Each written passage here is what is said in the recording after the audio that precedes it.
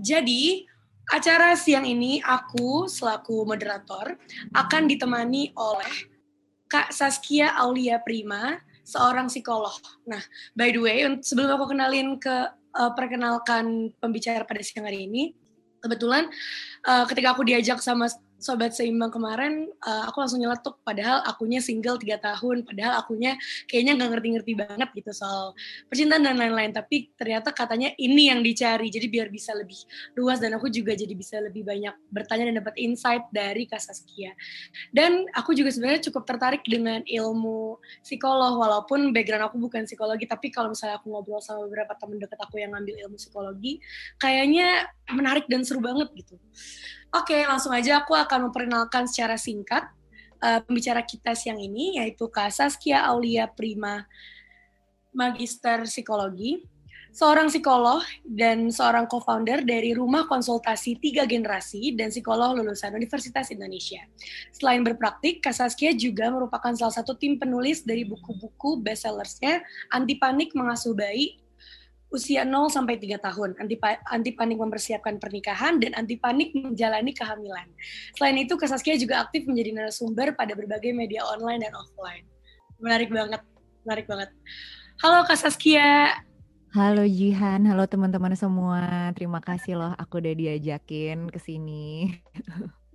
Kak, aku lihat CV-nya banyak banget udah ngisi acara-acara menjadi narasumber, dan pas aku lihat bukunya, aduh kayaknya itu hal-hal yang benar-benar dibutuhin banyak orang deh Kak. Thank you loh. Kak Saskia gimana kabarnya? Sekarang lagi sibuk apa aja? Baik, sehat alhamdulillah ya. Sama seperti teman-teman di Sobat Seimbang lagi terus mencari keseimbangan. Karena sekarang kan prakteknya nggak bisa langsung, jadi lebih banyak banget praktek yang virtual dan cukup challenging praktek virtual. Karena biasanya kalau ketemu aku kan orang tuh lagi pengen bincang rasa gitu kan gitu. Jadi kayak kalau nggak lihat orangnya langsung tuh agak susah gitu. Sama ya masih ngerjain berbagai hal lain secara online dan masih sibuk sama anakku juga. Jadi juggling semuanya lah. Aku sambil kerja sambil ngurus anak dan lain sebagainya. Jihan sendiri gimana kabarnya? Aku baru banget lulus Agustus lalu, jadi lagi di tahap mencari kerja, menunggu respon dari tempat yang aku mau. Terus ya aku juga lagi sibuk ngurus podcast aku, namanya Carry On. Dan ya udah, masih sibuk kayak gitu-gitu sih Kak, baru lulus. Oke, berarti sekarang kita langsung ke acara intinya, yaitu ngobrol bareng sama Kak Saskia yang akan menjelaskan pemaparan mengenai perfect partner. Oke Kak Saskia, silakan Kak. Oke, terima kasih semuanya yang sudah hadir hari ini.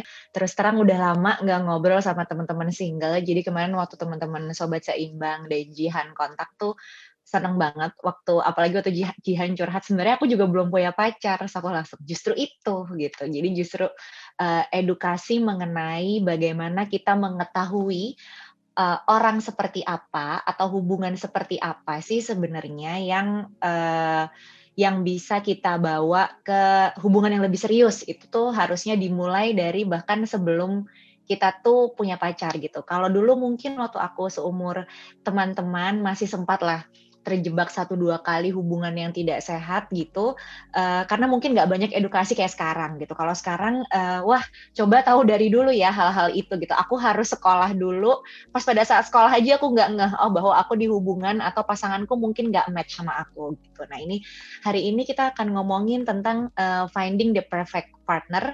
Kenapa perfectnya aku quote? Karena disclaimer, tidak ada yang sempurna. Jadi tapi kita bisa punya mindset bahwa hubungan kita dan pasangan kita paling sempurna buat kita itu bisa. Cuman kalau sempurna segalanya harus nggak ada sesuatu yang diperbaiki atau diimprove, aku rasa hubungannya akan jadi membosankan banget gitu ya. Karena tugas kita semua bukan menjadi sempurna, tapi tugas kita semua buat belajar dan bertumbuh, begitupun dengan hubungan gitu. Nah, langsung ke slide pertama.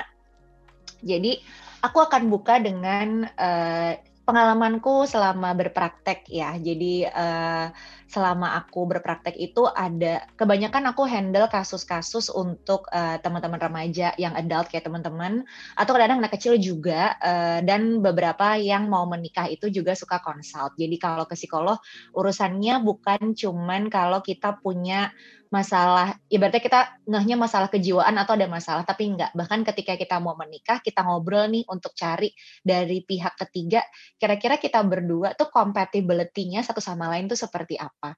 Karena sekali lagi ini bukan masalah eh, angka skornya secara kuantitatif gitu ya, bagusan cowok A, cowok B, cewek A, cewek B, tapi seberapa kita kompatibel. Mungkin ada yang, aku tadi nanya sama teman-teman Sobat Seimbang, kalau nonton startup gitu ya, drama Korea sekarang ada 2 tim kan, tim Nam Do-san sama tim Han Ji Pyong, nggak ada yang salah satu sama lain, ini lebih ke kalian lebih resonate ke yang mana, yang nantinya lebih nyaman. Karena kalau kita ngomongin menikah, itu bener-bener kita tiap hari ngelihat dia gitu, tiap hari, tiap detik, dan akan ada banyak challenges lain di depan sana. Nah, ini ada beberapa kasus yang terjadi dalam menentukan pasangan hidup. Nih, aku sambil nyontek di laptop karena kekecilan kalau di handphone.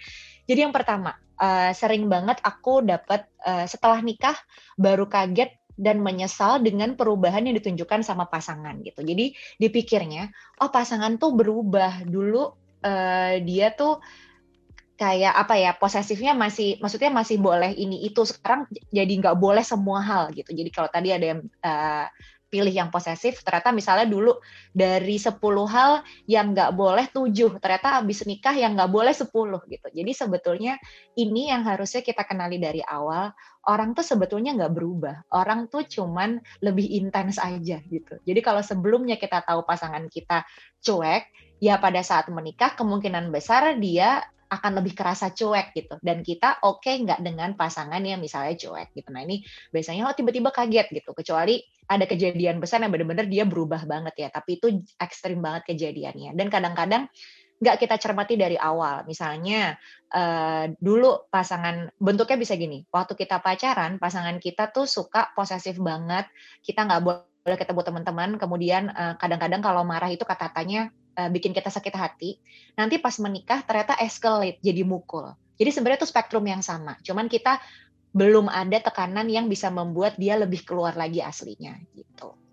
Terus yang kedua, dan ini cowok sama cewek sama ya, jadi both bisa punya experience seperti ini gitu. Terus yang kedua, kadang-kadang banyak juga yang nanya, Kak kalau sayang atau cinta tuh cukup nggak sih sebagai modal untuk membawa hubungan ke fase yang lebih lanjut gitu, jadi pikir pas mau nikah gitu.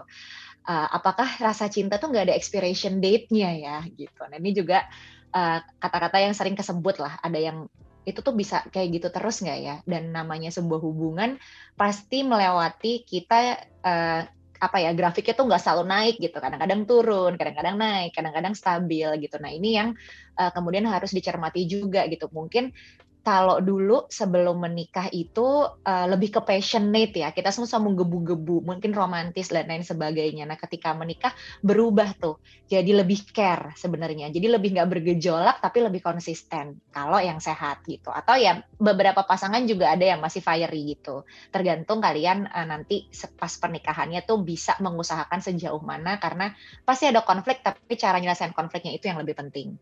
Terus merasa bahwa kita ada di hubungan yang sebetulnya kita tuh belum serak-serak banget gitu. Seneng sih ada dia gitu. Ini aduh aku sering banget waktu masih muda.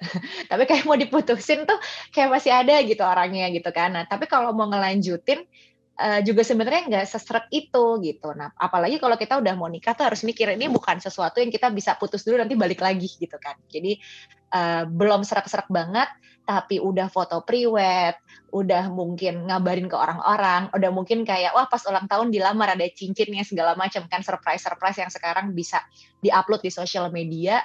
Aduh udah nggak enak sama semua orang, akhirnya diterusin aja gitu. Nah ini juga sering menjadi concern buat aku, karena bahkan ada loh pasangan yang baru honeymoon seminggu nih, terus bilang, kok kayak gue nyesel ya nikah gitu, atau kayak karena ketika honeymoon bareng kan, atau bahkan dalam proses menuju pernikahannya, ketika lagi nyiapin vendor dan lain sebagainya, lagi ada ujian lah, persiapan pernikahan yang teknis tuh menurutku salah satu simulasi yang baik sih untuk kita lihat kita dan pasangan tuh seperti apa kerjasamanya, sehingga membuat dia di tengah jalan kayaknya aku nggak segitu cocok kayak sama pasangan aku, tapi semuanya udah terlanjur. Nah itu apa yang harus kita lakukan? Terus juga disambung sih, ini tuh udah lama banget hubungannya tapi masih ragu. Nah habis itu yang terakhir, terjebak memilih right now bukan right one. Jadi biasanya kita mikir udah lama atau kayak kita baru diputusin adanya dia ya daripada gue nggak dapat lagi deh gitu dipacarin dulu gitu. Ini kita nggak necessarily langsung ngomong nikah ya, tapi bisa aja hubungan yang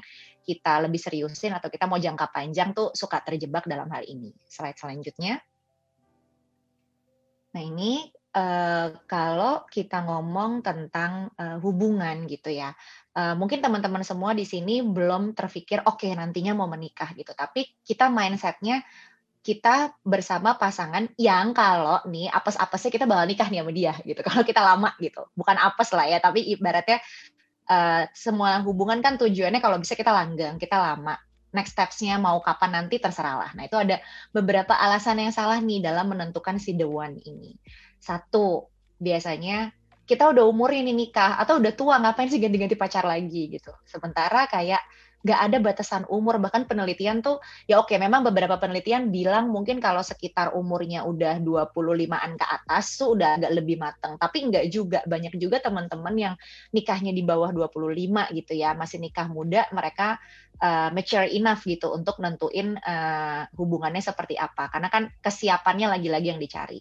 Terus sayang dengan hubungan yang udah lama, jadi hubungannya udah 2 tahun, 3 tahun kok kalau mau putus sayang ya, kayak sunk cost fallacy gitu, kita udah ngerasa, padahal sebenarnya kita udah lihat hal-hal yang nggak menyamankan, tapi kita mikirnya tahun lalu tuh lebih buruk daripada tahun ini. Padahal ya tahun ini juga kalau kita tarik grafik rata-rata tetap buruk juga, cuman kita yang udah lebih toleran sama pasangan kita gitu, atau sama hubungan kita. Nah itu yang biasanya kejebak juga gitu. Terus kemudian ingin membahagiakan orang tua gitu, antara mungkin orang tuanya juga kita udah kenal orang tua udah kenal sama pasangan kita, terus orang tua berharap lah kak dek kamu cepetan aja lah jangan lama-lama, jadinya udah jangan diputusin gitu. Jadi alasannya karena motivasi eksternal lah ya di luar gitu. Terus kemudian juga ini lumayan sering kejadian, ingin lari dari keluarga asal, mungkin sebel sama keluarganya kita sendiri karena mungkin ada hubungan yang nggak nyaman antara kita dengan orang tua atau dengan kakak adik.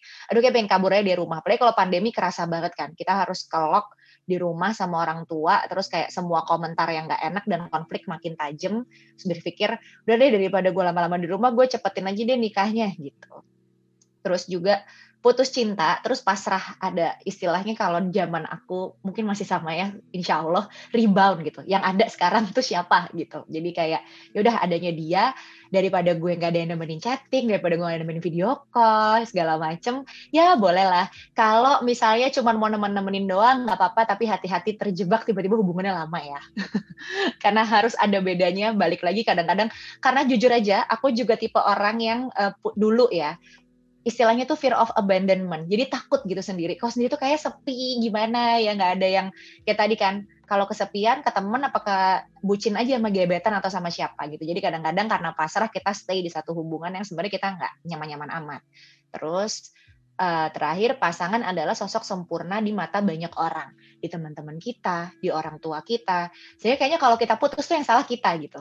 Nah, tapi kan balik lagi ketika kita putus, ketika kita nggak sama dia, itu bukan cuman karena pasangan tuh sempurna atau tidak, salah atau benar, tapi kita nyaman apa enggak sama pasangan kita. Jadi kalau kita ngomongin love itu benar, harus ada titik rasionalnya, tapi tetap kata hati kita tuh harus ditanya juga gitu. Untuk diseimbangkan, kita sebenarnya nyaman nggak sama dia. Jangan kita misalnya kalau senangnya, let's say misalnya kayak kalau si drama ini kan, kalau teman-teman dia nonton tuh, kalau si sosok yang second lead-nya si Han Ji Pyong-nya ini sangat realistis, dia lebih yang service, jadi dia lebih romantisnya tuh lebih bukain botol, bantuin kerja dan lain sebagainya. Tapi buat teman-teman yang bahasa cintanya berbeda, itu nggak kehitung kasih sayang, cuman dia sukses, terus kayak kaya raya dan lain sebagainya. Tapi teman-teman ternyata butuhnya sama yang sering ngasih surprise, sering kayak nemenin kemana-mana gitu. Jadi dua-duanya nggak ada yang salah, tapi teman-teman lebih nyaman dan merasa disayangi di orang yang seperti apa, itu yang harus teman-teman tanya gitu.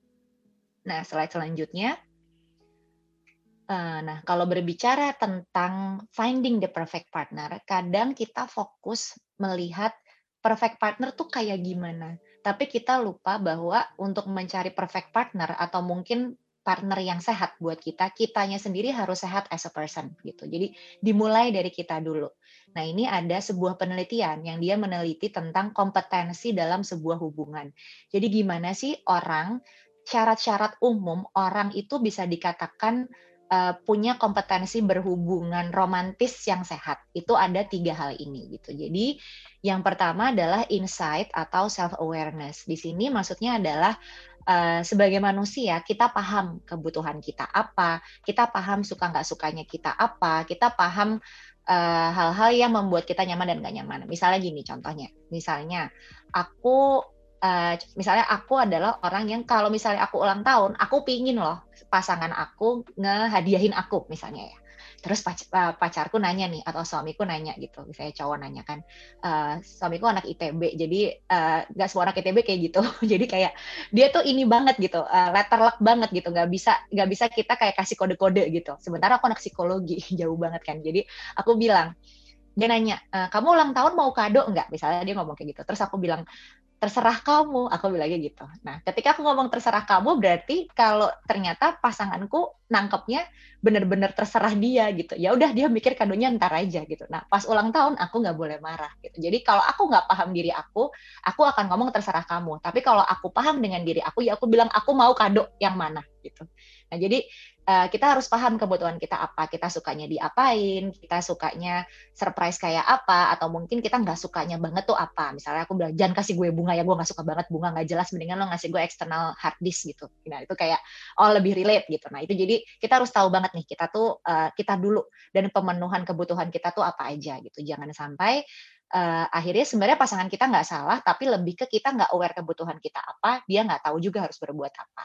Yang kedua, mutuality atau respect dan empati. Ini lagi-lagi selain kita mengenal diri, kita kenal juga nih sama pasangan kita gitu. Jadi pasangan kita tipenya seperti apa, kemudian bagaimana cara dia menunjukkan perasaan kasih sayangnya, dan bagaimana kita melihat effort dia melakukan itu, dan bagaimana kita menghormati dia juga as a person gitu. Jadi misalnya pasangan aku lagi ya, yang paling gampang soalnya suamiku udah jadi suami kan, jadi udah ada buktinya gitu. Nah ini suamiku itu yang tadi aku bilang, dia tipenya sangat nggak bisa main kode gitu. Jadi dia harus dijelasin.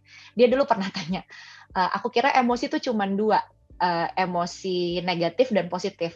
Kebetulan aku sekolah psikologi, aku gambar lah itu matriksnya. Tapi kan semua orang nggak punya kesempatan kayak gitu ya. Jadi aku bilang, nggak, emosi itu ada banyak gitu. Dan aku tahu ketika dia, by the time dia bilang dia nggak bisa dikodein, berarti dia bukan orang yang bisa nyusun surprise banget gitu. Atau kayak bisa menangkap kalau aku ngomong nggak jelas. Contohnya waktu itu aku nanya ke dia. Jadi waktu itu aku lagi hamil. Aku bilang, yang aku lagi pingin martabak manis deh gitu. Terus dia diem aja, nggak bales. Dia pulang jam 10 malam, aku tanya, martabaknya mana gitu. Terus kata dia, loh aku kira kamu ngasih tahu kalimat berita gitu. Bahkan sampai titik itu ya. Jadi, nah oke. Jadi akhirnya aku belajar, karena aku udah tahu dari pacaran, jadi ya udah besok aku bilang ya, aku mau dibeliin ini, belinya di mana gitu. Nah, tapi aku menerima pasanganku yang kayak gitu, dan aku nggak menganggap bahwa dia tuh sengaja menyakiti aku atau cuek, karena aku tahu dia memang nggak tahu caranya mengungkapkan perasaan dia atau membantu tuh, dia nggak tahu caranya gimana. Jadi lebih baik aku dalam hal ini yang mungkin lebih ngerti cara untuk managing emosi, yang ngomong sama dia. Itu kan berarti ada mutuality di situ. Ada apa ya? Aku berusaha mengerti pasanganku dan sebaliknya. Dan dia juga akhirnya kalau diomongin gitu lama-lama ada perubahan, walaupun itu nggak otomatis. Ini juga banyak penelitian bilang sebenarnya untuk para perempuan. Jadi kalau kita sering ngomong gitu ya, kita pengen pasangan kita tuh peka gitu. Sebetulnya mungkin banget pasangan kita tuh peka sama kita gitu. Tapi sebenarnya dia nggak tahu cara nunjukinnya kayak gimana. Peka as in dia tahu kita lagi marah, lagi ngambek, tapi dia nggak tahu harus berbuat apa. Akhirnya outputnya kita ngerasa dia nggak peka. Padahal ternyata kuncinya bukan di masalah kepekaan 100% itu, tapi bagaimana kita menunjukkan effort bahwa kita memang sebenarnya memahami perasaan pasangan kita. Jadi buat perempuan sebetulnya risetnya ya, ini riset terakhir bilang lebih penting kalau pacarnya atau pria ini tuh menunjukkan kasih sayangnya dengan cara yang mereka bisa tangkap, walaupun nggak benar-benar banget, tapi kelihatan effortnya dibanding dengan diem aja atau nggak kelihatan effort itu gitu. Nah, kalau untuk para prianya, katanya kata penelitiannya adalah bagaimana para pria ini merasa bahwa effortnya dihargai. Jadi kebayangkan teman-teman, komunikasi itu banyak banget. Jadi bahkan misalnya kalau pasanganku gitu ya, kalau dia niatnya udah baik nih, waktu itu ada lagi cerita. Jadi kita lagi berantem, Terus akhirnya udah shooting down gitu. Nah harapannya kan supaya aku shooting down misalnya dipeluk ya atau dikasih minum. Cuman dia nggak tahu bagaimana caranya memberhentikan aku menangis. Sebagai dia ngomong nih lagi ngobrol gitu, tiba-tiba dia turun ke bawah, dia ngambil mangga dingin, dia naik terus aku disuapin mangga dingin. Ini ada mangga dingin, nggak babi bu nggak pakai apa-apa. Tapi aku bisa mendapati feels bahwa oh dia berusaha nih membuat aku tenang walau caranya aneh gitu. Dan dia ketika aku ketawa dia dapat bahwa oh um, aku respect lah sama effortnya dia yang dia juga nggak tahu harus berbuat apa. Jadi hubungan sama orang tuh susah ya gitu. Kalau misalnya rumus pasti tuh lebih gampang karena dikutak-kutiknya lebih enak gitu. Tapi kalau kayak nebak antar pasangan tuh kebutuhannya gimana, ini tuh pembelajaran seumur hidup banget gitu. Nah, yang terakhir adalah emotion regulation atau bagaimana cara kita mengelola emosi kita terutama pada saat kita berkomunikasi dalam konflik gitu. Jadi ketika kita ngomongin komunikasi dan konflik, nggak ada hubungan yang nggak pakai konflik. Tapi key point-nya kelihatan dulu ada peneliti bilang dia bisa lihat dari 7 menit awal cara pasangan itu berkelahi, mana yang bakal long last relationship-nya, mana yang enggak gitu.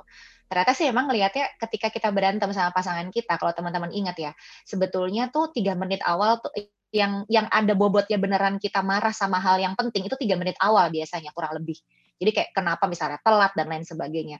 Sisa menit yang lain adalah perasaan-perasaan pasangan aku tuh nggak ngehargain aku, pasangan aku tuh bikin aku sedih gitu. Udah sebenarnya perasaan-perasaan lain itu dosa masa lalu yang diungkit lagi gitu, yang itu sisanya. Jadi sebenarnya cuma 3 menit awal tuh kita fokus, sisanya kita berantem gitu. Itu yang harus kita sadari pada saat kita melakukan komunikasi dalam konflik itu, gimana sih kita paham oh ini emosi kita tuh sebetulnya udah mau marah, udah kerasa, dan kapan kita mesti time out atau kita pause dulu diskusinya, dan juga gimana ketika berdiskusi tuh kita benar-benar mendengarkan. Kadang kata mendengarkan ini tuh kata yang mudah ya, tapi ketika kita, pernah nggak teman-teman kalau misalnya lagi berantem sama pacar atau temen deh atau orang tua, belum sampai kalimat dari orang yang ngajak ngomong teman-teman tuh selesai, di kepala teman-teman udah siap jawaban baru. Atau kayak tapi kan udah siap. Nah itu berarti kita nggak mendengar dengan baik. Nah itu semuanya core-nya atau kuncinya ada di bagaimana kita bisa meregulasi atau memaintain lah emosi kita dan sehari-harinya gitu. Itu yang 3 hal ini theoretically kayaknya simple, kayaknya oh udah ngerti, tapi latihannya benar-benar setiap hari dan nggak harus sama pasangan tapi sama diri sendiri gitu. Selanjutnya, nah ini sedikit lah ya. Kalau teman-teman mau mempertanyakan ke teman-teman, ini sedikit teaser dari buku aku juga sih. Is he or she the one? Apa sih yang perlu kita lihat gitu misalnya?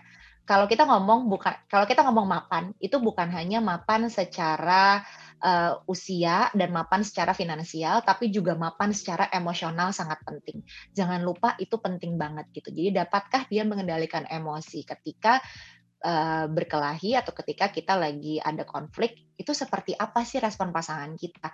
Apa dia teriak-teriak, apa dia banting barang, atau dia kabur gitu aja, atau memang ya walaupun nangis, walaupun apa berusaha tuh dia bisa ngejaga emosinya untuk kita bisa ngobrol atau at least ngedengerin lah masalahnya apa. Karena emosi ini adalah cikal bakal hampir pada banyak masalah. Kalau teman-teman kayak nanti pacaran masih berdua, terus nikah adjustment baru, punya rumah sendiri, tiap minggu tuh ada aja ledeng rusak lah, AC rusak dan lain sebagainya, hal-hal perintilan yang bikin kita gampang marah. Nanti kalau punya anak lebih banyak lagi tuh hal yang harus kita urus gitu. Dan mendalikan emosi ini teman-teman harus sadari di diri sendiri dan diri pasangan teman-teman itu udah bisa atau belum, karena itu penting banget. Gak mungkin kita gak pernah punya emosi sedih, marah dan lain sebagainya, atau kita nggak mungkin nggak punya perasaan nggak nyaman, tapi yang penting adalah semuanya tuh under our control. Dan kalau dirasa itu sulit dijalani, bisa coba ke profesional untuk tahu sebenarnya masalahnya apa. Mungkin ada isu-isu masa lalu yang sebetulnya harus diselesaikan dulu supaya teman-teman dan pasangan teman-teman itu jadi bisa lebih stabil dalam memulai hubungan yang lebih serius.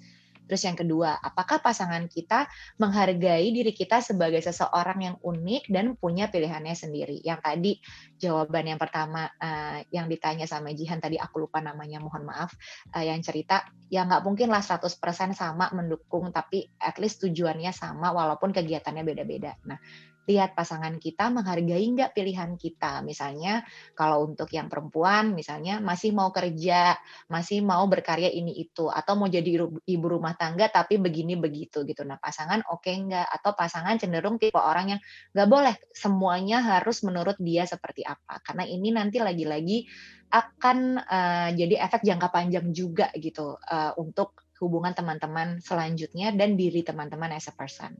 Terus siap nggak berkomitmen? Sering nggak dengar orang kalau ngomong, aku tuh nggak siap komitmen gitu. Aku nggak mau serius-serius dulu tapi maunya sama kamu gitu. Kalau lihat film-film zaman sekarang gitu ya, nggak mau serius tapi atau ngelihat hubungan ya zaman dulu aku juga pernah gitu kayak nggak mau serius saya maunya di sana. Terus udah hubungannya lama tapi sebenarnya udah siap nih kayaknya buat nikah tapi kayak yang satu belum siap berkomitmen. Komitmen ini bukan tentang kita mengunci orang atau orang mengunci kita. Tapi komitmen ini kalau orang siap berkomitmen berarti outputnya adalah dia siap bertanggung jawab sama pilihannya sendiri. Dia siap bertanggung jawab sama hal-hal yang sudah seharusnya dirubah ketika sudah ada fase hubungan yang baru. Jadi siap berkomitmen ini sebenarnya salah satu tanda orang tuh juga udah dewasa gitu. Itu yang harus kita remind. Jadi jangan tergoyah kalau kita ngelihat cowok atau cewek bilang kayak dia belum siap komitmen gitu. Ya udah berarti intinya dia belum siap aja gitu. Dia belum siap untuk punya hubungan yang sehat gitu. Karena komitmen ini lagi-lagi bukan tentang kunci mengunci, tapi tentang mengupgrade diri kita, mengembangkan diri kita untuk menjadi orang yang lebih bertanggung jawab gitu. Karena komitmen apalagi yang paling lebih susah daripada kita nikah, punya anak dan lain sebagainya kan. Jadi itu sebetulnya. Jangan-jangan kalau dia nggak siap komitmen secara relationship, mungkin di kerjaan juga dia gitu, kapan-kapan dia bisa kabur, kapan-kapan dia bisa nggak mau ngerjain, kapan-kapan dia bisa malas. Jadi lihat tandanya juga. Terus dengerin nggak pasangan kamu sama opini dan pendapat kamu gitu. Tentu saja ketika kita mengucapkan opini dan pendapat dalam konteks yang memang sesuai gitu ya. Maksud aku lagi enak, bukan lagi marah-marah dua-duanya. Kalau itu sih biasanya dua-duanya nggak ada yang dengerin kan. Jadi dia dengerin nggak alasan-alasan kamu, dia dengerin nggak kegelisahan kamu, dengerin nggak input-input kamu dan lain sebagainya. Dan ada nggak kira-kira perubahan atau progres yang terjadi setelah kita menyampaikan hal yang kita nyaman dan nggak nyaman ke pasangan kita. Terus dapat mengomunikasikan pikiran dan perasaannya. At least salah satu lah gitu, dia sebel. Dan ini harus bisa dua-duanya gitu ya. Kita bisa nggak ngomong ke pasangan kita dengan lebih enak kalau misalnya, aduh aku lagi marah banget nih sama kamu, mendingan nanti kita terusin lagi daripada aku berantem. Dan oke nggak pasangan kita dengan itu, dan bisa nggak dia menyebutkan perasaan itu. Karena kalau nggak bisa mengomunikasikan pikiran dan perasaan, akan sangat susah kita untuk bisa bersinergi bersama gitu. Apalagi kalau kita mau ke hubungan yang lebih lanjut. Terus tidak memaksakan kehendak dan mengontrol penuh. Sama ya kayak yang tadi, menghargai privasi kita gitu. Dan kemudian punya kepercayaan diri yang baik. Maksudnya gimana? Karena punya kepercayaan diri yang baik ini sebetulnya membuat pasangan jadi nggak menyusahkan langkah kita gitu. Jadi misalnya kalau yang perempuan punya pasangan laki-laki yang kepercayaan dirinya kurang baik gitu. Nanti kalau misalnya kita kerjaannya bagus, kita misalnya lagi sibuk dan lain sebagainya, ada aja tuh masalah. Kayak, kenapa sih kamu nggak pernah ada buat aku gini gini gini gitu. Padahal kita udah kasih spend waktu buat dia. Padahal udah janjian nih.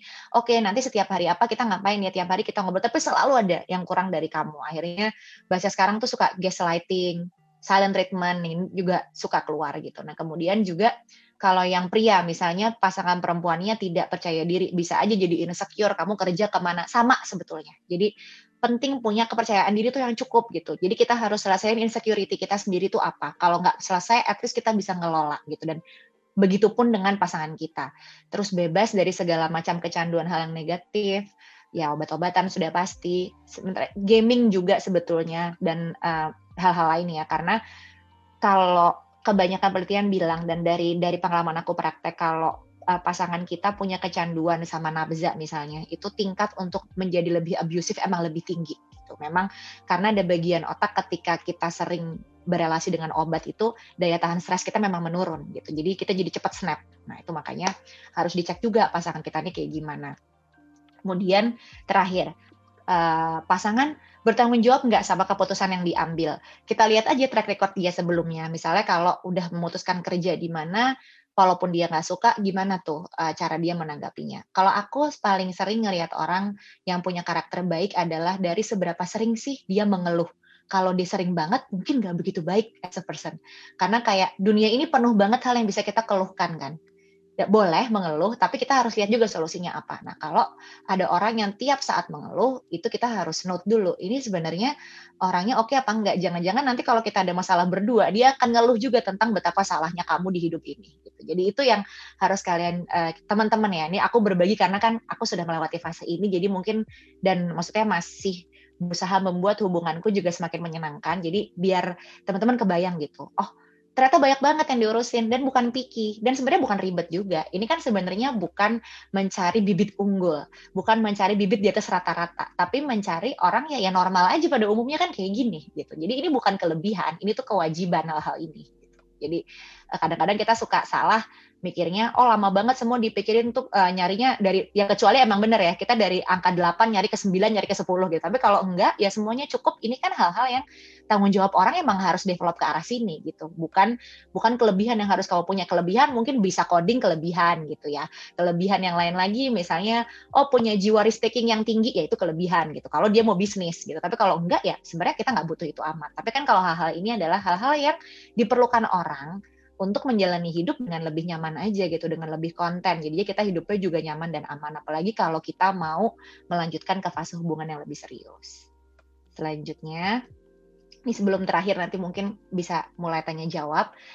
Nah ini, jangan lupa kita harus make sure. Pertama, aku sekali lagi ingetin, kalau kita ngomongin tentang perfect partner gitu ya, kalau kita ngomongin tentang sesuatu yang sempurna itu teman-teman juga pasti tahu nggak ada gitu. Pasti ada, ya tadi kayak Kapael ya, ada yang baru putus gitu, terus ada yang mungkin udah lama terus putus, ada yang mau pacaran gak jadi, ada yang mau ke hubungan selanjutnya tapi masih bingung gitu. Kita harus make sure dulu gitu.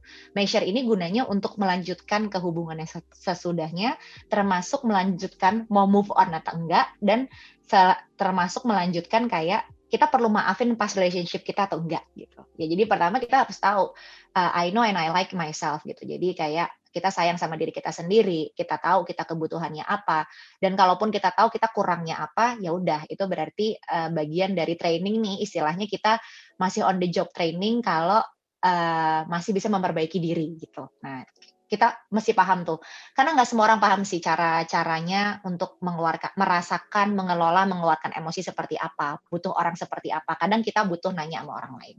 Terus I know and like my partner juga gitu. Jadi dengan misalnya aku punya pacar yang sangat sangat kaku maksudnya dalam hubungan romantis gitu. Dia benar-benar taunya itu aja gitu, yang lurus banget lah orangnya, harus semuanya clear gitu. Tapi ya despite dari semuanya, karena kan aku nggak minta angka 100, ya sebetulnya banyak banget dukungan yang dia kasih. Dari aku pacaran, kita kerja bareng, dia bantuin bikin apapun itu kerjaan aku, tapi memang caranya dia bukan yang romansa-romansa banget gitu, bukan yang nungguin depan pintu dan lain sebagainya, tapi aku puas dengan kondisi itu karena aku ngukurnya aku dan pasanganku tuh maju bareng, jadi kita jalannya bareng gitu. Jadi ya dengan apapun outputnya aku nyaman di sana gitu. Dan I know that my partner knows and likes me. Jadi aku yakin juga bahwa pasangan aku ini sebetulnya kenal sama aku dan emang ya suka juga gitu. Kita compatible juga di bagian itu. Dan sesuatu yang udah kita pikirin, kita siapin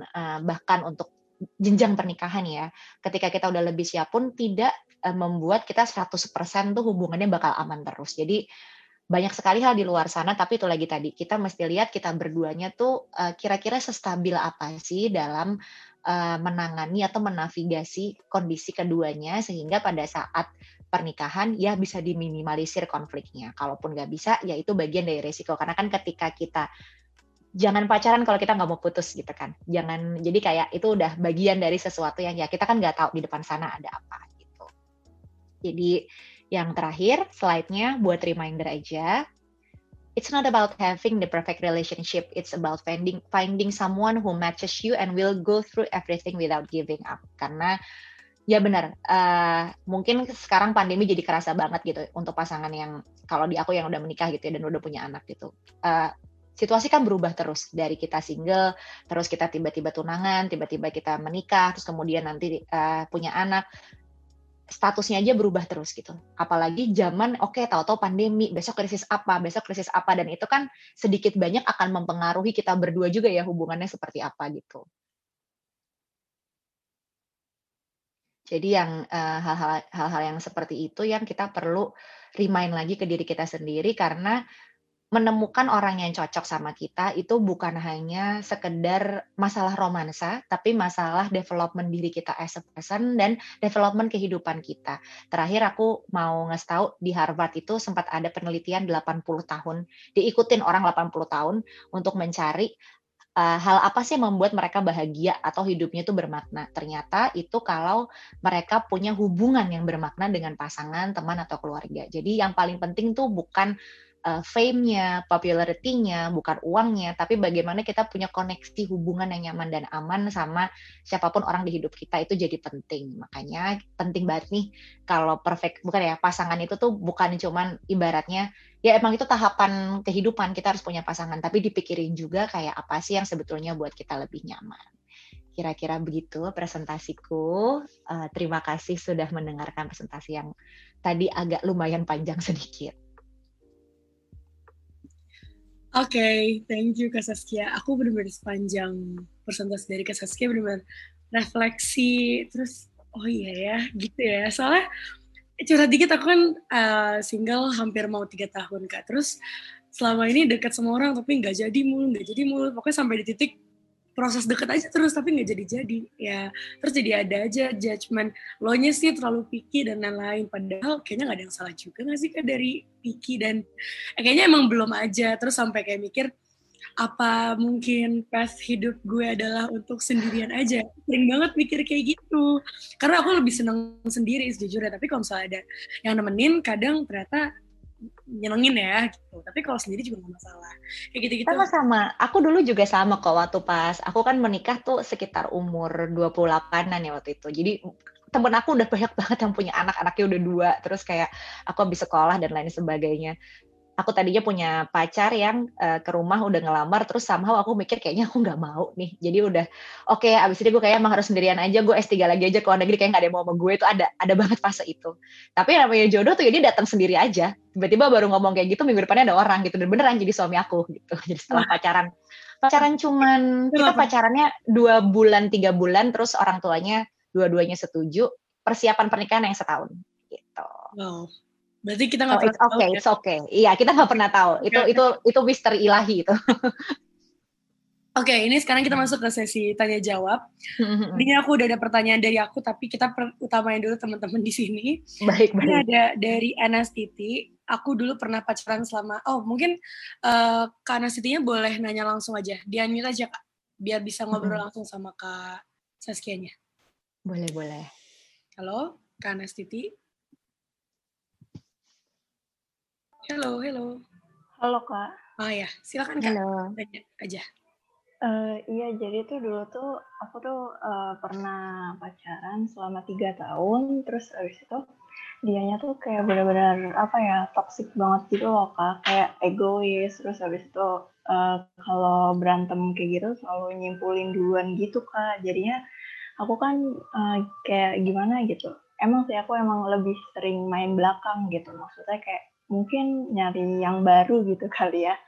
Terus habis itu ya aku kayak gitu tuh ada alasannya juga, sifatnya kayak gitu, keras, terus egois, terus gampang nyimpulin, jadinya pokoknya benar-benar toxic banget gitu loh Kak. Terus habis itu ya udah ya aku yang mutusin, dan sekarang aku lagi deket sama yang lain juga, itu mungkin lebih baik kali ya daripada yang dulu.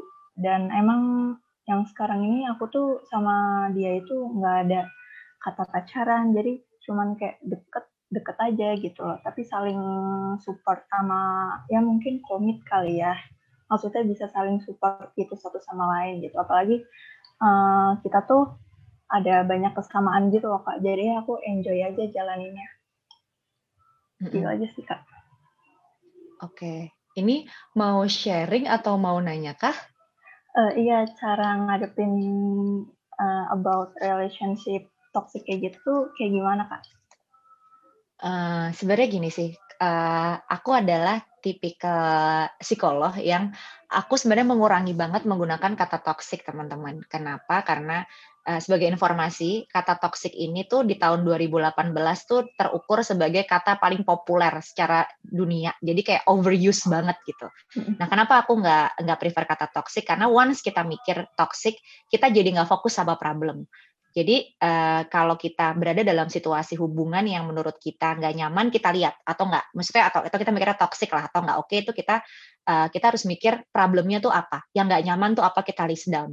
Karena karena term toxic ini populer, jadi mungkin pasangan kita cuma lupa ngabarin kita 5 menit, kita udah toxic di pasangan kita, gitu kan. Kita udah jamin conclusion juga kayak gitu. Padahal itu mungkin ya problem aja, kita nggak ngomong dengan lebih gamblang. Nah, tapi kalau tadi dengar ceritanya, kan sebenarnya ada beberapa hal ya, kayak ketika ngomong tuh nggak didengerin, dia lebih dengerin pendapatnya sendiri, nggak menghargai kita.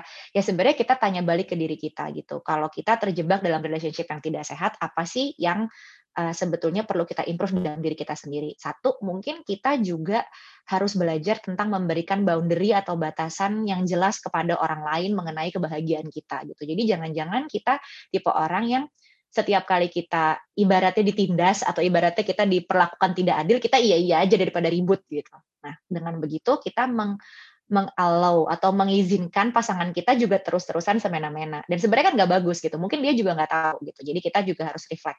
Kita tuh apa sih boundaries kita yang kita tuh juga nggak belajar dengan baik gitu. Kedua, kita harus tanya juga sama diri kita nyaman nggak kalau kita setiap kali konflik terteror, setiap kali kita melihat pacar kita terteror gitu. Kalau buat aku jawabannya bukan bagaimana kita menghadapi orang yang egois, tapi yang pertama, kita butuh nggak orang kayak gitu di hidup kita gitu.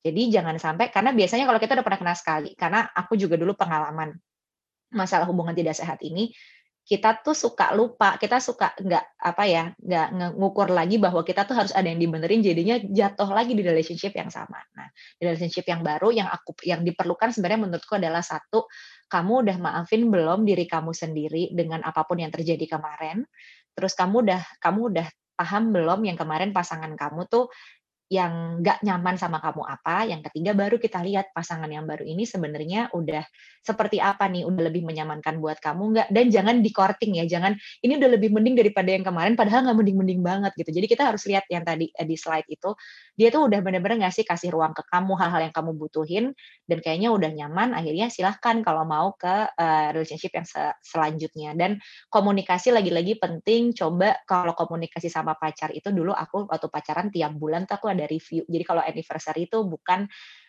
kayak cuma nonton atau apa, tapi nanya, bulan ini pacaran sama aku rasanya kayak gimana gitu. Jadi aku tahu apa sih yang udah bagus, apa sih yang perlu diperbaiki satu sama lain. Nanti kita gantian ngobrol supaya menormalisasi diskusi-diskusi pada saat kita nggak nyaman. Jangan sampai kita sama pasangan, banyak banget pasangan yang udah menikah sekarang baru berkomunikasi kalau ada masalah komunikasi serius gitu loh. Jadi baru yang aku mau ngomong, ketika yang aku mau ngomong itu berarti ada salah.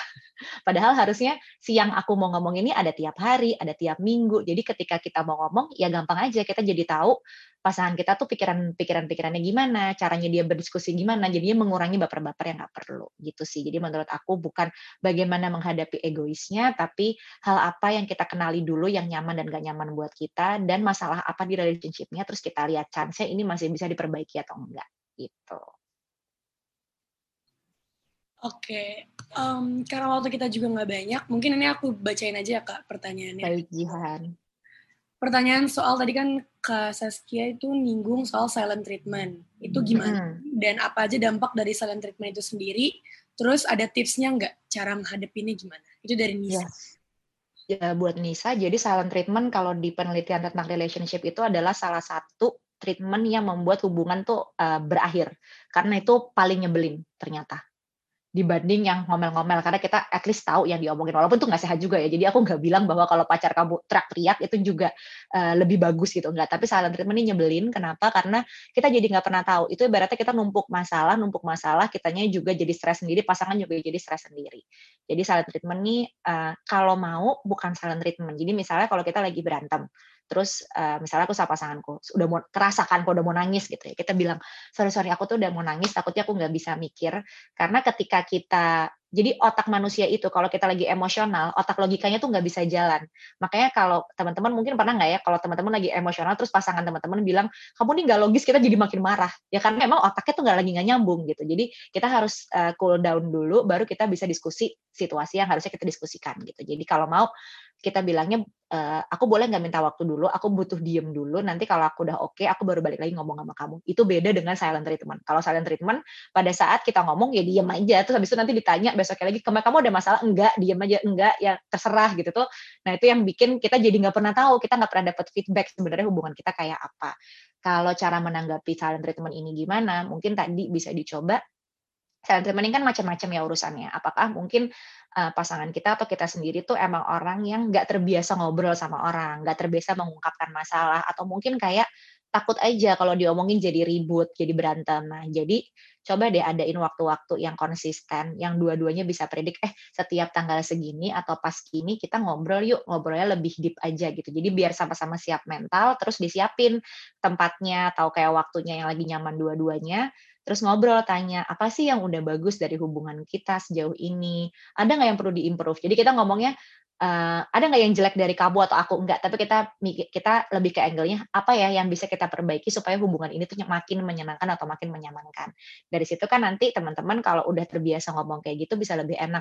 Kamu kalau ada sesuatu yang nggak nyaman, ngomong dong sama aku. Nanti kalau ditanya, aduh, ya aku sebenarnya pengen ngomong, tapi yang bikin kamu nggak ngomong tuh apa ya? Jadi kita tahu, jadi kita bisa refleksi juga, oh jangan-jangan tiap dia baru ngomong nih misalnya, ya soalnya aku kan, "Abis sih kamu nggak perhatian," gitu. Gimana orang mau ngomong gitu kan. Jadi kita juga harus, reflect lagi balik ke dua-duanya. Itu sih kalau silent treatment salah satunya solusinya kalau emang menurut kita pasangan kita oke, coba deh adain quality time ngobrol yang lebih berkualitas dan lebih ngomongin perasaan satu sama lain dan bagaimana cara improvement-nya kalau bisa konsisten. Mumpung pada belum nikah, ini tuh, kegiatan yang menarik dilakukan dengan pacar ya, atau kalau gebetannya udah bisa diperlakukan dengan cara gini tuh ya boleh aja. Karena dulu aku juga sama, pas udah sama yang sekarang, nggak pakai tuh tembak-tembakan pacar-pacar, udah jalan aja semuanya, gitu. Iya kan Kak, aku juga langsung semangat. Iya maksud aku kayak kalau misalnya apa-apa diomongin kan kayaknya jadi lebih enak gitu kan. Terus Betul. kan ya mungkin dengan proses aku deket sama orang terakhir udah coba terapin itu, tapi ternyata masih ada aja yang bikin kayaknya nggak jadi juga, kayaknya bukan dia juga atau belum kayak gitu-gitu. Ya Padahal udah bagus dong.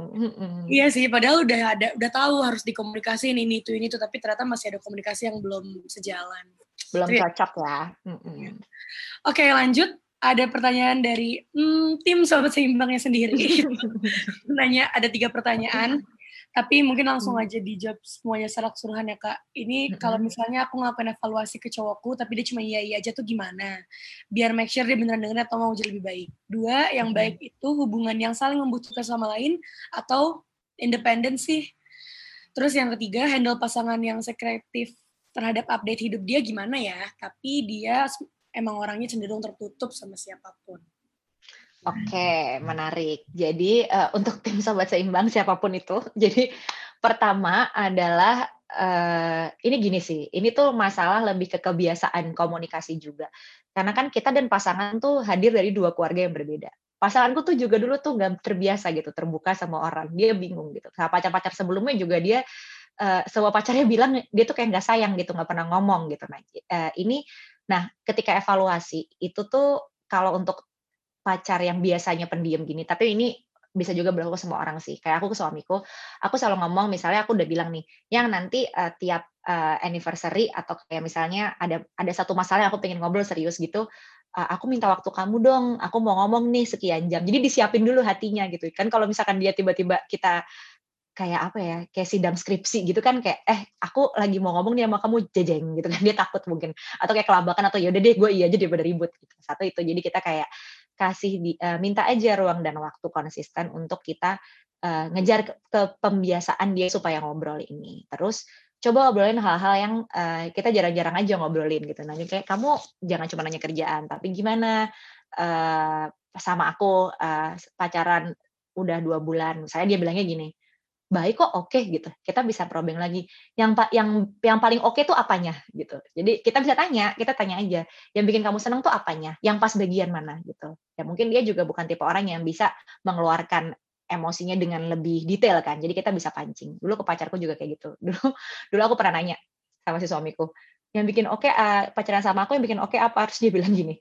Biasanya aku kalau pacaran di bulan kedua tuh aku udah mikir ini orang anehnya di mana, bulan ketiga aku mikir kapan putusnya, bulan keempat aku putus. Terus aku untung aku psikolog ya, jadi aku diem aja gitu. Terus sampai pas bulan keberapa aku bilang, tahu nggak waktu kamu ngomong gitu tuh aku sebenarnya agak bete gitu, karena itu kamu ngomongin diri kamu sendiri gitu. Terus kata dia, loh itu bukannya bagus ya kan, berarti sama kamu tuh aku nggak kepikiran hal-hal itu. Oh maksudnya dia kayak gitu. Jadi kadang tuh kita mesti tahu juga sih, kita mesti ngeliat pasangan kita tuh tipenya kayak apa. Jadi kalau dia tadi cuma jawab oke, fine, atau diem aja, kita bisa gali lagi. Yang udah oke apa, yang fine apa, atau kalau dia nggak tahu, yang bikin kamu sebel deh apa. Tapi berarti teman-teman juga harus janji sama diri sendiri kalau dikasih tahu sesuatu yang nyebelin, ya kita harus terima gitu, karena ternyata pasangan kita nggak nyaman, bukan berarti kita nyebelin, tapi ternyata pasangan kita nggak nyaman sama action kita yang itu. Gitu. Nah, kadang kita tuh kalau lagi evaluasi, kita fokus banget evaluasi pasangan kita, tapi diri kita sendiri nggak kita evaluasi, kita nggak sempat ngejaga gitu. Jadi mungkin itu yang bikin kadang-kadang nggak ngobrol. Sekali lagi aku nggak tahu case-nya ya, jadi bisa nanti kalau mau ngobrol di lain waktu juga boleh gitu. Nah terus coba aku tadi baca lagi, tadi ada 3 ya, sama yang baik dalam hubungan adalah dua-duanya independen. Jadi tuh jangan sampai konsepnya you complete me. Kita nggak bisa di-complete sama orang. Kita harus complete as a person. Pasangan kita juga complete. Jadi kita bisa bikin kingdom yang baru. Bayangin nggak kalau misalnya kita kerajaan kita sendiri bobrok, terus minta ditolong sama kerajaan lain, kita diakuisisi gitu kan nggak enak. Tapi kalau misalkan kitanya udah kokoh, pasangan kita udah kokoh, kingdom kita kan sama-sama kokoh gitu. Jadi baiknya sih dua-duanya independen. Terus kalau misalnya ada perasaan tadi bilang aku pinginnya pacarku lebih dependen sama aku karena apa-apa kok dia bisa sendiri.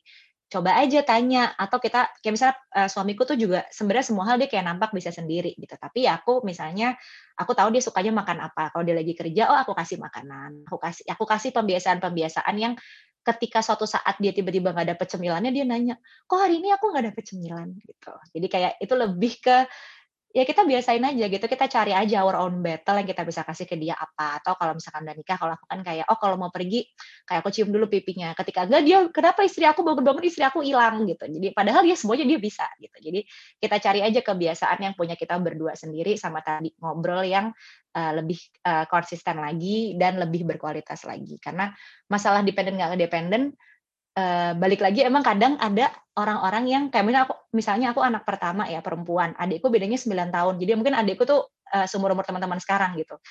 Bawaannya tuh emang pengen ngurusin orang gitu. Nah, tapi kita harus lihat gitu. Jadi kayak orangnya ini mau diurusinnya di bagian apa, dan yang kita bisa bantu di dia tuh apa gitu. Atau kalaupun nggak ada yang bisa dibantu, ya kasih aja bonus buat dia. Jadi dia terbiasa sama bonusnya. Tuh, sama tadi ya, kalau saya kreatif gitu sih. Jadi menurut aku penting banget untuk kita punya obrolan berkualitas regularly itu, untuk akhirnya dia lama-lama bisa terbuka. Karena orang tuh kan terbuka ngelihat juga respon kita terhadap jawaban dia, ngelihat juga cara kita berpikir gitu. Akhirnya dia jadi lebih kebuka lagi kan. Emang itu harus pelan-pelan sih. Seperti itu. Oke, Sama-sama. mungkin dua pertanyaan terakhir ya, Kak. Boleh, Ji. Pertanyaan yang menarik yang belum disinggung sama Kak Saskia. Pertama soal, tadi kan Kakak bilang dekat sama si suami Kakak 2 bulan aja. Nah, ini aku tarik pertanyaannya lebih ke sebenarnya masalah waktu itu penting apa enggak untuk kita bisa kenal sama orang. Karena kayaknya 2 bulan buat beberapa orang cepat, tapi buat beberapa Cepet orang dong. lain. Jadi ya mungkin emang udah cukup aja untuk bisa kenal sama orang, yang penting itu berkualitas dan lain sebagainya. Yang terakhir itu soal ini, dari Nindi kayaknya dari sini dia cerita kalau ada trauma karena putusnya tuh nggak baik dengan pasangan sebelumnya. Gimana caranya untuk stop yang nggak nyakitin, karena dia ngerasa di hubungan sebelumnya itu cukup berat ya. Berat buat dia, dan gimana cara dia biar bisa mulai lagi, karena dia dekat sama orang tapi nggak jadi terus. Terus gimana cara dia untuk buka hati dan mulai lagi sama orang lain. 2 itu. Thank you, Kak. Oke, yang pertama, Bismillah ya, karena aku tuh believer kan. Jadi aku kalau kita ngomongin jodoh, kita ngomongin pacar dan lain sebagainya tuh, kita harus kasih ada proporsi semesta atau ketuhanan yang kita nggak tahu itu jalannya tuh kayak gimana. Gitu. Jadi emang ada part kita mesti ikhlasnya juga gitu. Kalau dalam hal waktu, kalau secara logis ya aku waktu itu kan aku umurnya 28 kan kayak aku bilang sama teman-teman, 27 lah waktu aku ketemu si pacar aku yang akhirnya terakhir ini.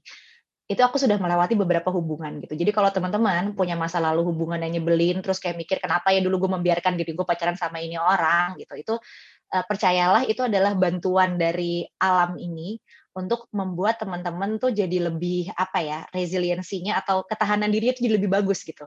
Dan kita jadi tahu what we can learn from previous relationship untuk membentuk kita yang sekarang. Sehingga mungkin kalau waktu itu aku di umur 27 aku udah ngalamin beberapa siklus pacaran yang membuat ada yang ini nih enggak, ada yang ini enggak nih, udah pernah gitu. Jadi kayak udah kenal orang lebih banyak. Makanya penting di umur teman-teman tuh kenal yang banyak gitu. Bukan berarti ya atau kalau misalnya kita pacaran gitu, ya kita juga tetap kenal bukan enggak setia ya, tapi kita memang lihat gitu sama kanan kiri untuk tahu ya sebelum end game-nya ditutup nih gitu. Ya ternyata tuh kayak gini. Tapi bukan berarti kita selalu compare pasangan kita ya. Jadi kita bisa lihat-lihat itu kayak gimana untuk kita bisa dapat sense orang yang sekarang tuh udah oke juga nih buat kita. Terus jangan lupa aku tuh tipe orang yang, kalau pas waktu itu masalah waktu sebenarnya lebih yang, 2 bulan, kita pacaran terus ngomongnya udah maksudnya udah nyambung segala macem, di 2 bulan, 3 bulan itu juga jarang banget berantem, terus dia bilang ke orang tuanya, aku bilang ke orang tua aku, terus dibilang, "Kenapa sih nggak nikah aja?" Bulan keempat lah kita baru ketemu orang tua masing-masing. Tetap cepat, cuman kan jangan lupa itu kayak,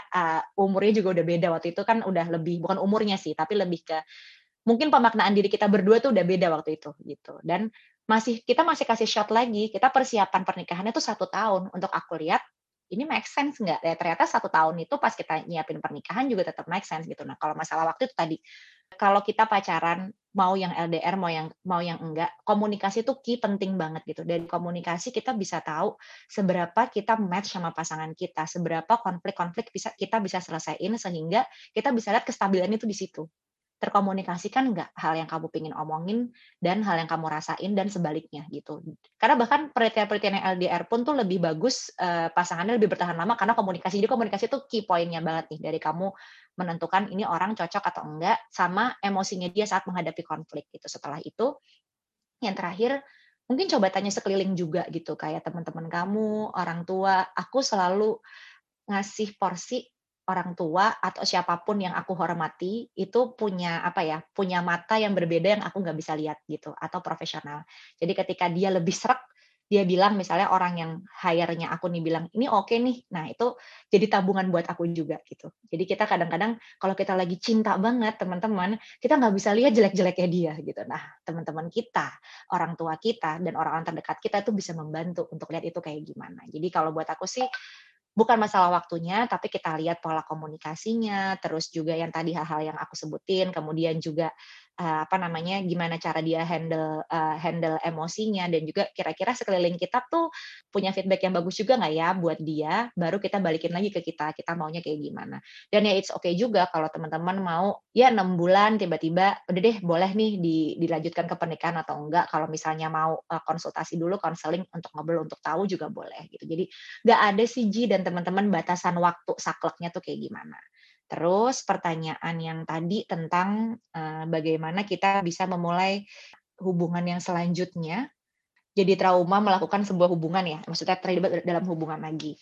Kalau ini sebenarnya, kata trauma tuh juga kata yang populer ya. Jadi memang kadang-kadang kita ngelihat kalau ada sesuatu yang sulit, menyulitkan, atau sesuatu yang nggak menyamankan buat kita langsung bilang itu trauma gitu. Mungkin, yang kita perlu tahu bukan fokus di label traumanya, tapi coba di-define lagi, di-list lagi, yang bikin kamu takut tuh apa aja. Itu mungkin di-list down lagi gitu, kamu coba list, terus nanti setelah kamu lihat lagi, kalau kamu perasaannya udah tenang, kamu lihat lagi di list kamu, ini hal yang memang sudah terjadi atau belum terjadi, cuman kamu nebak-nebak, atau ini kayak kamu overthinking aja, karena sebagai manusia kita suka terjebak waktu Indonesia bagian overthinking tentunya, karena aku juga sering gitu. Jadi kita harus lihat lagi, ini pikirannya benar atau enggak. Kita harus pisahin, mana sih pikiran yang bisa kita kontrol, mana yang enggak. Kemudian juga kondisi mental kita sehari-hari sih. Kita tuh seperti apa nih perasaannya gitu. Kadang-kadang kita butuh ngomong sama profesional, lebih pingin tahu aja kita tuh kondisinya sekarang kayak gimana, untuk tahu juga bahwa make sure masalahnya tuh sebetulnya ada di hubungan yang sebelumnya atau masalahnya ada di kita.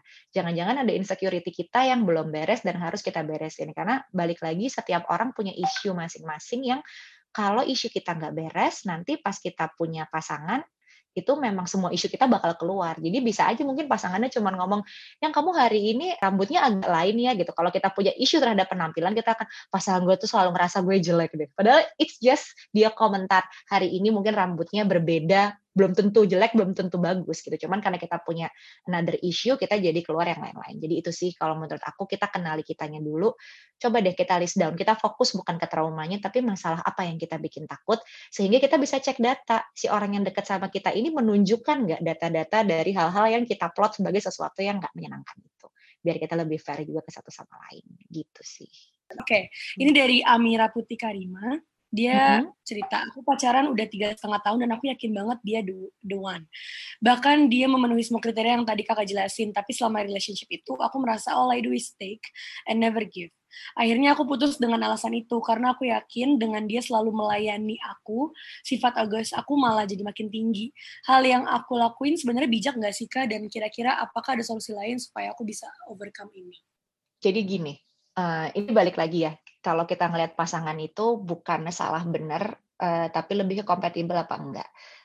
I've been in the same situation kayak, aku dekat sama orang yang maksudnya secara pekerjaan bagus, support-nya juga bagus, segala macam gitu, segalanya tuh dikasih gitu sama dia, sampai sebetulnya kalau dari rata-rata ukuran yang harus kita tuliskan gitu tuh kayak nggak ada aja yang salah gitu, nggak ada, tapi akunya kosong gitu. Aku nggak dapet hit-nya, aku nggak dapet chemistry-nya gitu sama dia gitu. Jadi kayak waktu itu juga mikirnya, should I ngelepas atau enggak gitu ya. Ya udah, kalau buat aku, kalau akunya memang nggak apa ya, nggak seret, walaupun dia udah bagus banget, ya itu berarti ada kebutuhan kita nih yang nggak tersampaikan di dia. Misalnya semudah aku tadi yang si teman aku yang dulu itu, yang aku deket, ketika punya suami tuh aku memang kepikirannya aku pengen punya imam, jadi aku pengen bisa di-lead juga gitu. Dan aku harus rela diriku di-lead sama orang kayak apa. Kebetulan si Mas yang punya semua support itu somehow aku nggak ngerasa aku bisa di-lead sama dia. Mungkin kalau tadi bahasanya yang bertanya adalah, aku malah jadi egonya malah naik terus gitu. Nah, ya mungkin ya salah satunya, sehingga aku mikir, ya daripada nanti gue, nggak nyaman, jadi malah menyakiti satu sama lain, ya udahlah coba gue lagi cari yang lain, kalau jodohnya balik lagi gitu. Jadi lebih ke situ sih. Sepertinya lebih ke kita bisa reflect, kita tuh, sukanya, nyamannya sama orang seperti apa, dan juga kita bisa bertumbuh dengan orang yang seperti apa, baru kita mikir pasangan kita ini bukan salah nggak salah loh ya, tapi mungkin emang belum pas buat kita, gitu sih. Jadi baliknya ke situ sih, karena itu nggak ada, kalau ditanya bijak atau enggak, ya as long as ukurannya gini, as long as you are happier, with your life, ya itu udah happier, terus lebih peaceful, ya udah oke, berarti kita di track yang tepat. Kecuali kita kayak tiap hari merenungi nasib, kayak kenapa ya gue, selalu begini dan lain sebagainya, baru mungkin coba cek yang salah ada di kamu atau di hubungannya, kayak gitu. Oke, selanjutnya ini pertanyaannya maunya anonymous Kak, jadi dia private Boleh. ke aku. Sobat Seimbang, aku mau nanya dong, apakah perempuan sama seperti laki-laki yang dilihat wajah tampannya atau cantik? Jujur gue insecure guy, but I have always looked for a good looking girl gitu. Jadi nggak pernah dapet dan makin insecure. Tolong dibantu tanya ya. Wah, kalau itu sebuah pertanyaan yang menurut aku gini sih, masalah penampilan itu lagi-lagi ya betul ada selera dan ya betul ada kayak kalau kita udah nyangkut ya somehow nyangkut aja gitu kan. Itu ya walaupun adalah beberapa myth yang bilang kalau laki-laki lebih visual, perempuan tuh lebih audio gitu-gitu ya gitu. Cuman kayaknya sih kalau aku ngelihatnya gini, kalau kita insecure, kita fokus deh kita insecure-nya misalnya secara fisik tuh bagian apanya gitu. Misalnya kita insecure-nya aku nggak tahu bentuk tubuhnya kah, rambutnya kah, atau apapun itu. Kita bisa nggak, maksudnya mengusahakan at least kayak bukan menjadi lebih bagus atau lebih perfect, tapi lebih sehat aja gitu. Misalnya kalau kita tahu, misalnya kalau kita taunya kayak aku nih kalau kurus banget atau obes banget itu kan nggak sehat. Ya udah kita jalan ke garis normal. Terus kita kayak bajunya lebih rapi, kita lebih merhatiin penampilan dan lain sebagainya. In order bukan buat supaya orang tuh nggak menerima kita apa adanya, tapi bentuk bahwa kita tuh appreciate juga sama orang gitu. Jadi kita itu dulu sih kita reflect dan ya nggak usah harus kita misalnya jadi kayak saya kalau cewek mungkin nggak harus jadi kayak Gigi Hadid gitu ya, susah juga gitu. Cuman atau at least kayak ya udah ya di pas yang menurut kita udah rapi, kita udah nyaman sama diri kita sendiri, dan kita lebih fokus ke personality kita tuh kayak gimana. Karena ya namanya apa ya, yang namanya orang lebih ganteng atau orang lebih cantik itu banyak, tapi yang bikin lebih nyaman itu nggak banyak gitu loh. Sebenarnya kan jebakannya ya, mungkin Jihan bisa confirm itu justru di nyaman ya Ji. Iya, kalau udah nyaman tuh biasanya jebakan Batman di situ. Jadi justru kita harus paham kebutuhan psikologis masing-masing apa, tapi juga jangan lupa untuk merawat diri kita di bagian yang ya bisa lah disepakati oleh orang-orang. Jadi fokusnya insecurity-nya apa, kita beresin coba di situ. Jadi jangan nggak pede karena satu hal, tapi lebih ke fokus yang mau kita improve apa aja. Bener, karena aku juga kadang mikir, aduh, pengen deh punya pacar yang lebih tinggi, ABCDFG fisiknya, tapi setelah ketemu sama orang yang nggak memenuhi ABCD, tapi ternyata cocok dan nyaman, kayaknya nggak apa-apa aja gitu. Jadi malah lebih nyaman, karena nyaman, bener sih. Iya, dan maksudnya kalau misalnya kita balik lagi tadi, kalau misalnya selalu cari good looking girl, tapi maksudnya kayaknya marketnya nggak match gitu. Ya coba kita lihat lagi, maksudnya ini marketnya nggak match atau memang ada kepribadian yang sama dari cewek-cewek ini yang sebetulnya emang nggak compatible nih sama kepribadian kita as a person, jadinya nggak nyampe gitu. Bener-bener. Oke, sekarang ke pertanyaan terakhir dari Ariana Zulfahana. Kalau Kak saya mau tanya, deg-degan tiap kali akan dan sedang bicara dengan lawan jenis siapapun itu baik nggak sih? Saya hampir sering menghindari bicara dengan lawan jenis karena nggak tahu kenapa langsung nggak nyaman. Mungkin perasaan itu bakal lebih surut ketika berbicara dengan papa aja, bahkan dengan saudara laki-laki pun aku tetap nggak nyaman. Kalau yang case yang ini, mungkin kita mesti tahu juga ya, kayak, karena mungkin ada hubungannya juga dengan hubungan diri sendiri kita sama sosok laki-laki di hidup kita yang paling dekat, misalnya ayah, gitu. Kayak gimana sih kita hubungannya? Aku juga tipe orang yang sebenarnya dulu pengennya kalau cowok tuh harus kayak ayahku banget, tapi kan ayahku cuma satu gitu ya, karena aku deket sama ayahku. Tapi ada juga yang mungkin nggak deket sama ayahnya, jadi punya pengalaman yang berbeda gitu. Terus kemudian kalau emang ternyata sampai bergejala fisik, setiap kita kayak mau ngomong jadi takut sama orang gitu, ya mungkin kita bisa merenung dulu sendiri kayak tadi kita list down apa sih sebenarnya yang bikin kita nggak nyaman. Kita kenali dulu apa yang bisa bikin kita nggak nyaman, terus kita cari solusinya gimana. Nah, untuk case ini sebenarnya kalau mau ngobrol sama profesional juga bisa membantu banget gitu, karena kan nggak nyaman kita tuh banyak ya, yang kemudian nanti bisa lagi kita cari, oh ternyata mungkin ini akarnya insecure kah, atau mungkin dan insecure kan banyak banget kan, insecure secara apa gitu, untuk tahu apa sih yang bisa kita lakukan. Mungkin latihannya untuk satu orang dan orang lain berbeda. Ada yang mungkin latihannya harus lebih sering-sering ngobrol sama cowok, tapi ada juga mungkin yang latihannya bukan ke masalah cowoknya, tapi lebih ke kita mengupgrade diri kita sendiri supaya lebih pede, jadi kalau ngobrol sama cowok lebih nyaman. Jadi aku nggak bisa jawab terlalu detail, lebih ke coba aja kamu list down dulu yang bikin takut tuh apa, terus kira-kira terbuka nggak kalau misalnya mau ngobrol sama orang yang dekat sama kamu, kira-kira apa yang bisa kamu lakukan untuk menghadapi ketakutan-ketakutan di list kamu tadi, atau bisa ngobrol sama profesional untuk lebih kebantu aja, apa sih yang bisa diperbaiki dari situasi ini, gitu sih. Oke, masih ada 2 menit, Kak. Aku tanya terakhir ya. Baik, Ji. Nah, kalau misalnya dari Kak Saskia sendiri, kalau misalnya udah terlalu sering atau nyaman sendiri, misalnya contohnya aku, emang senang sendiri. Kalau kayak gitu tuh apa tetap kita perlu harus cari seorang partner hidup, atau mungkin nggak sih partner hidup tuh sebenarnya datang untuk memenuhi segala kekurangan dan lain-lain, atau ya sebenarnya perlu aja, atau sebenarnya nggak apa-apa juga kalau misalnya emang ternyata akan sendirian pada akhirnya. Gimana menurut kalau menurut aku nyaman sama diri sendiri itu penting. Jadi nyaman sama diri sendiri itu nomor salah satu top rank kita dalam hidup lah. Kita nyaman dalam diri sendiri. Berpasanganlah teman-teman dengan orang lain jadi ini lebih ke kalau kamu mau mengupgrade diri ke situasi yang tipenya kita harus sharing sama orang, kita harus memahami orang, kita harus sacrificing sesuatu untuk hubungan yang kebersamaan, dan bahwa kadang-kadang nggak bisa 50-50, kadang-kadang mungkin sometimes kita di 30, sometimes kita di 70 gitu, dan dalam waktu yang lama. Jadi kita itu kayak ibarat kata perkembangan kita ke fase yang baru sih, Ji. Jadi lebih ke kayak balik lagi ke kamu udah siap atau udah dalam fase yang udah mau nih untuk berbagi atau belum. Jadi ini bukan tentang kayak ini beda sama kita ngambil karir tinggi atau kita beda sama kayak misalnya kita ngambil sekolah lagi. Sama ini selalu aku bilang kalau kita mau punya anak atau kita mau menikah itu tujuannya kita mengupgrade diri di hal-hal yang sebetulnya itu nggak bisa semuanya under our control. Jadi kita harus belajar acceptance di situ, kita harus belajar berbagi di situ, kita harus belajar sacrifice di situ. Nah, are you ready to learn that? Kalau udah ready, ya nggak apa-apa, silahkan dibuka. Kalau misalnya masih belum tahu ready atau enggak, ya nyamankan aja diri kamu sendiri. Nanti kan pada saatnya juga akan ketemu tuh. Oh ya, kayaknya udah mulai. Apalagi sekarang masih pada muda-muda kan, jadi santai aja. Dan lagi pandemi juga.